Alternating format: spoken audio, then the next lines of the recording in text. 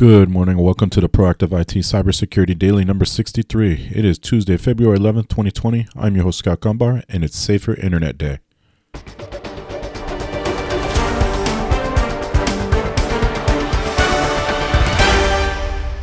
This podcast is brought to you by Nuage Tech, a client-focused and security-minded IT consultant based in Central Connecticut. You can visit us at nuagetech.com. That's NWAJ Tech.com. All right, as I mentioned in the title, today is Safer Internet Day. This is coming directly from the CISA site, but you'll see social media posts about this all over the place today. February 11th, 2020 is Safer Internet Day, a worldwide event aimed at promoting the safe and positive use of digital technology for all users, especially children and teens. This year's theme, Together for a Better Internet, encourages everyone to play their part in creating a safer, more secure internet. There is a Safer Internet Day website, and that is at saferinternetday.org. You can get some information there. And then there are other links to keeping children safe online, dealing with cyberbullies, and rethink cyber safety rules with the Tech Talk with your teens. Links to all of those are available from the CISA's website. So if you go to us-cert.gov/NCAS/current-activity 2020, you'll see that posting there. I'm going to talk about Altice for a minute. I don't have a resource on the internet for this, although I'm sure there is one. But Altice, which owns Cablevision, based out of Long Island, the Altice parent company is in France, suffered a data breach in November 2019 through phishing. It was determined in January that one of the accounts compromised included a report that was password protected. The report included names, employment information, social security numbers, date of birth, and in some instances, driver's license numbers.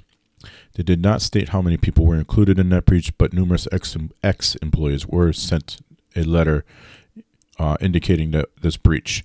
So ex-employees were compromised. Not a good look for Cablevision, Altice.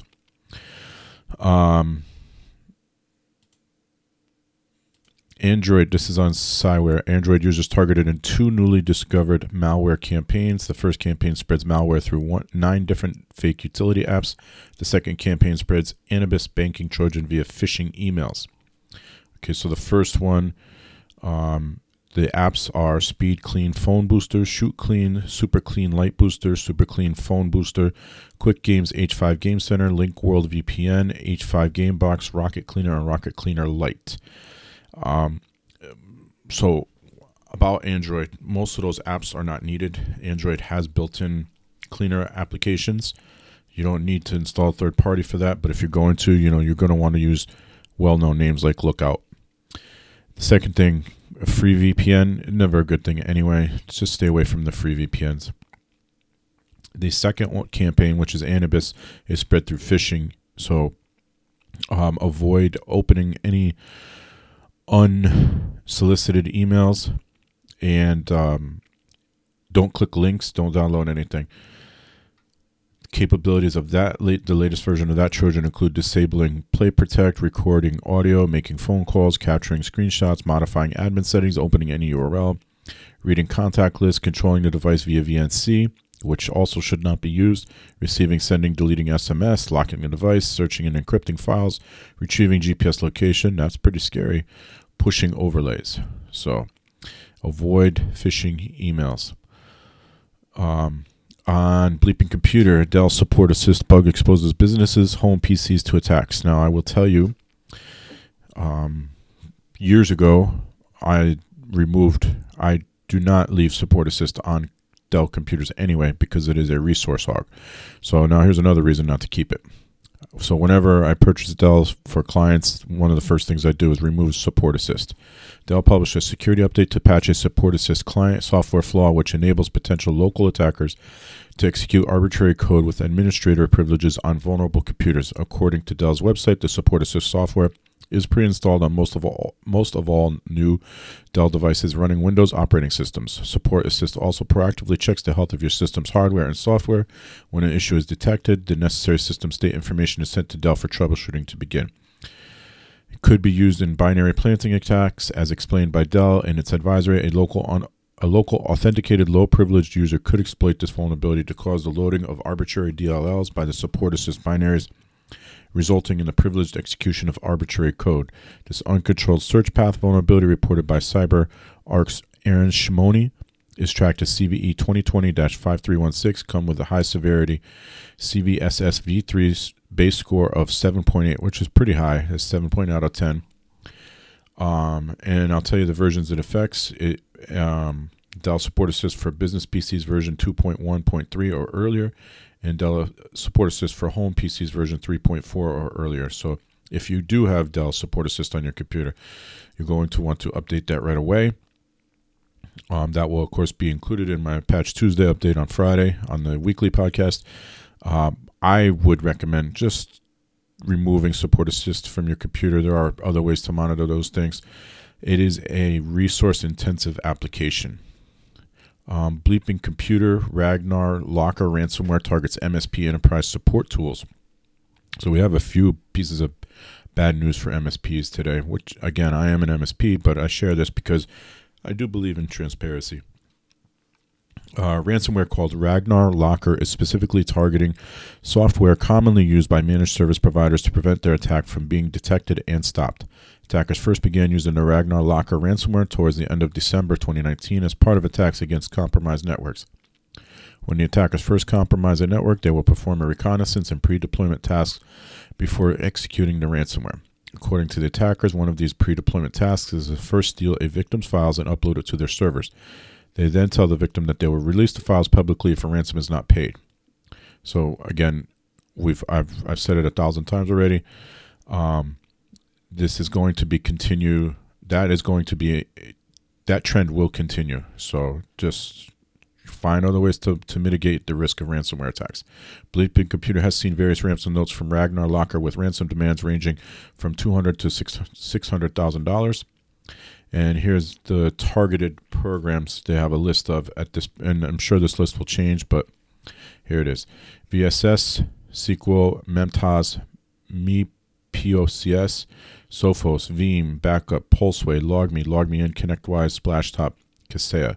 So that's a big list because there's a lot of big names on there. LogMeIn, Kaseya, ConnectWise, Sophos. Those are all big names. Something for MSPs to be on the lookout for. Okay, moving along. We have Windows Server 2008. Servers don't boot after KB 4539602 update. This is reported on Bleeping Computer. So if you're still using Server 2008, you shouldn't be. But if you are, it will no longer boot if prerequisites aren't installed before applying the out-of-band KB 4539602 update released by Microsoft on February 7th to patch a wallpaper bug.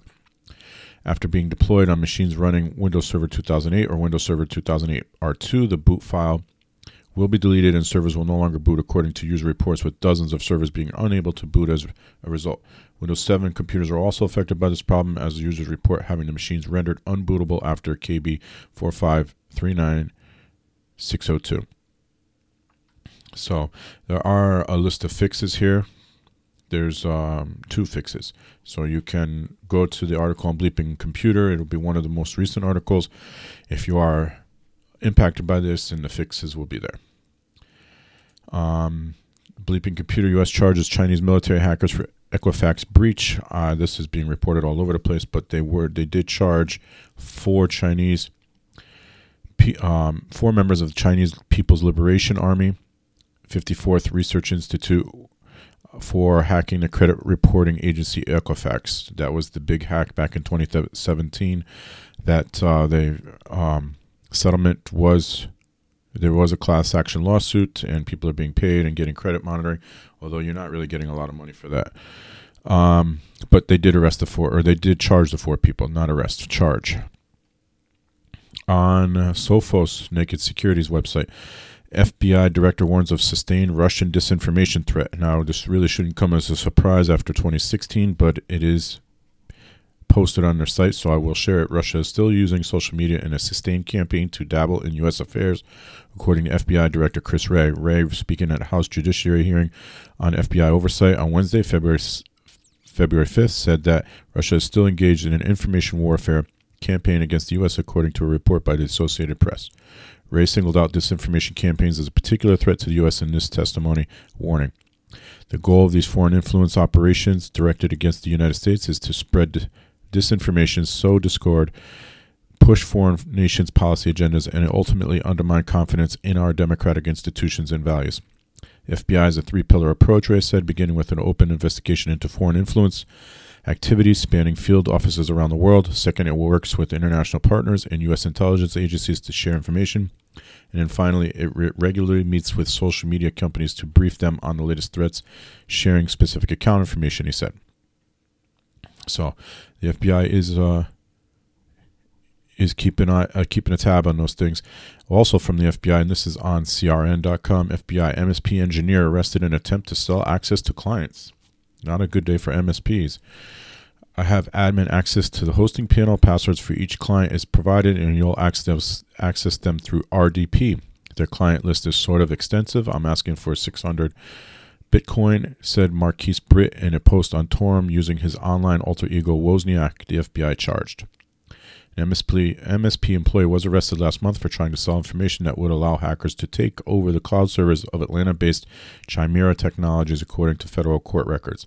"I'm selling access to an MSP," Marcavius D. Britt allegedly wrote as Wozniak in a post to Torum.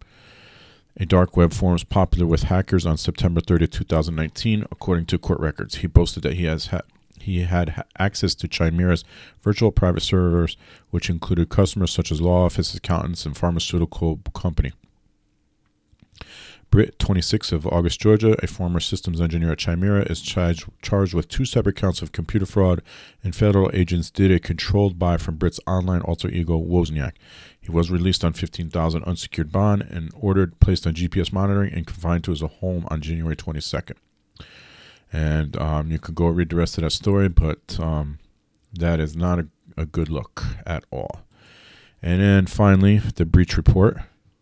We have five reported HIPAA breaches here. Slew of email security breaches reported by healthcare organizations. So we have, in order, email account breach reported by Shields Health Solutions. Shields Health Solutions is a Stoughton, Mass-based provider of specialty pharmacy services to hospitals and other covered entities, has discovered an unauthorized individual gained access to the email account of an employee and potentially viewed copied PHI. Suspicious activity was detected in the email account of an employee on October 24, 2019. Assisted by cybersecurity firm, Shields Health Solutions determined an unauthorized individual accessed the account between October 22nd and October 24th. So right there, they did not meet the HIPAA breach rules. The breach was confined to a single email account. The email account contained messages and attachments that included patient names, dates of birth, medical record numbers, provider names, clinical information, prescription information, insurer names, and unlimited claims information. No evidence was uncovered that suggests patient information was accessed or copied. Of course, it goes on to say that they've taken steps to mitigate the risk going forward. It's a little too late on that front. A few failures there, as you probably can gather. Lafayette Regional Rehabilitation Hospital email breach impacts 1,360 patients. Lafayette Regional Rehabilitation Hospital in Lafayette, Indiana, has discovered an unauthorized individual gained access to email accounts of an employee in July of 2019 and potentially viewed patients' protected health information. The breach was detected on November 25th, 2019, prompting a thorough investigation to determine whether any patient information had been accessed by unauthorized individuals. No evidence was found to indicate patient information was viewed or copied, but it was not possible to rule out the possibility. The compromised account was found to contain names, dates of birth, clinical treatment information related to medical services received at the hospital. A limited number of patients also had their social security numbers exposed. They did send out notification letters on January 24th, so they did meet the breach reporting rule. But, once again, fished 6,524 individuals impacted by phishing attack on MHMR of Tarrant County. My Health, My Resources of Tarrant County in Fort Worth, Texas, has experienced a phishing attack involving the email accounts of a small number of its employees. That's never a good sign. The phishing attack was detected on December 3rd. The investigation revealed the accounts was accessed by an unauthorized individual between October 12th and October 14th. Emails in the account were found to include names, social security numbers, driver's license numbers, and some information about the care receiver at MHMR. About the care received at MHMR. It was not possible to determine whether patient information was viewed, and no information has been received to suggest that any patient information has been misused. Out of the abundance of caution, all individuals whose information was stored in emails in the compromised accounts have been notified by mail. Individuals whose social security number or driver's license number was exposed have been offered complimentary credit monitoring and identity theft protection services. I wonder how much. I mean, these credit monitoring services are going to start raising their prices. Riva phishing attack impacts 1,000 patients. I'm not sure how you get that exact number, but the medical transportation service provider Riva has announced that protected health information of approximately 1,000 patients, has potentially been accessed by an unauthorized individual as a result of a phishing attack. Suspicious activity was detected in an email account of an employee on September 12, 2019. The account was secured and an investigation was launched, which revealed further email accounts had also been compromised. Those accounts had been subjected to unauthorized access between July 23rd and September 13th of 2019.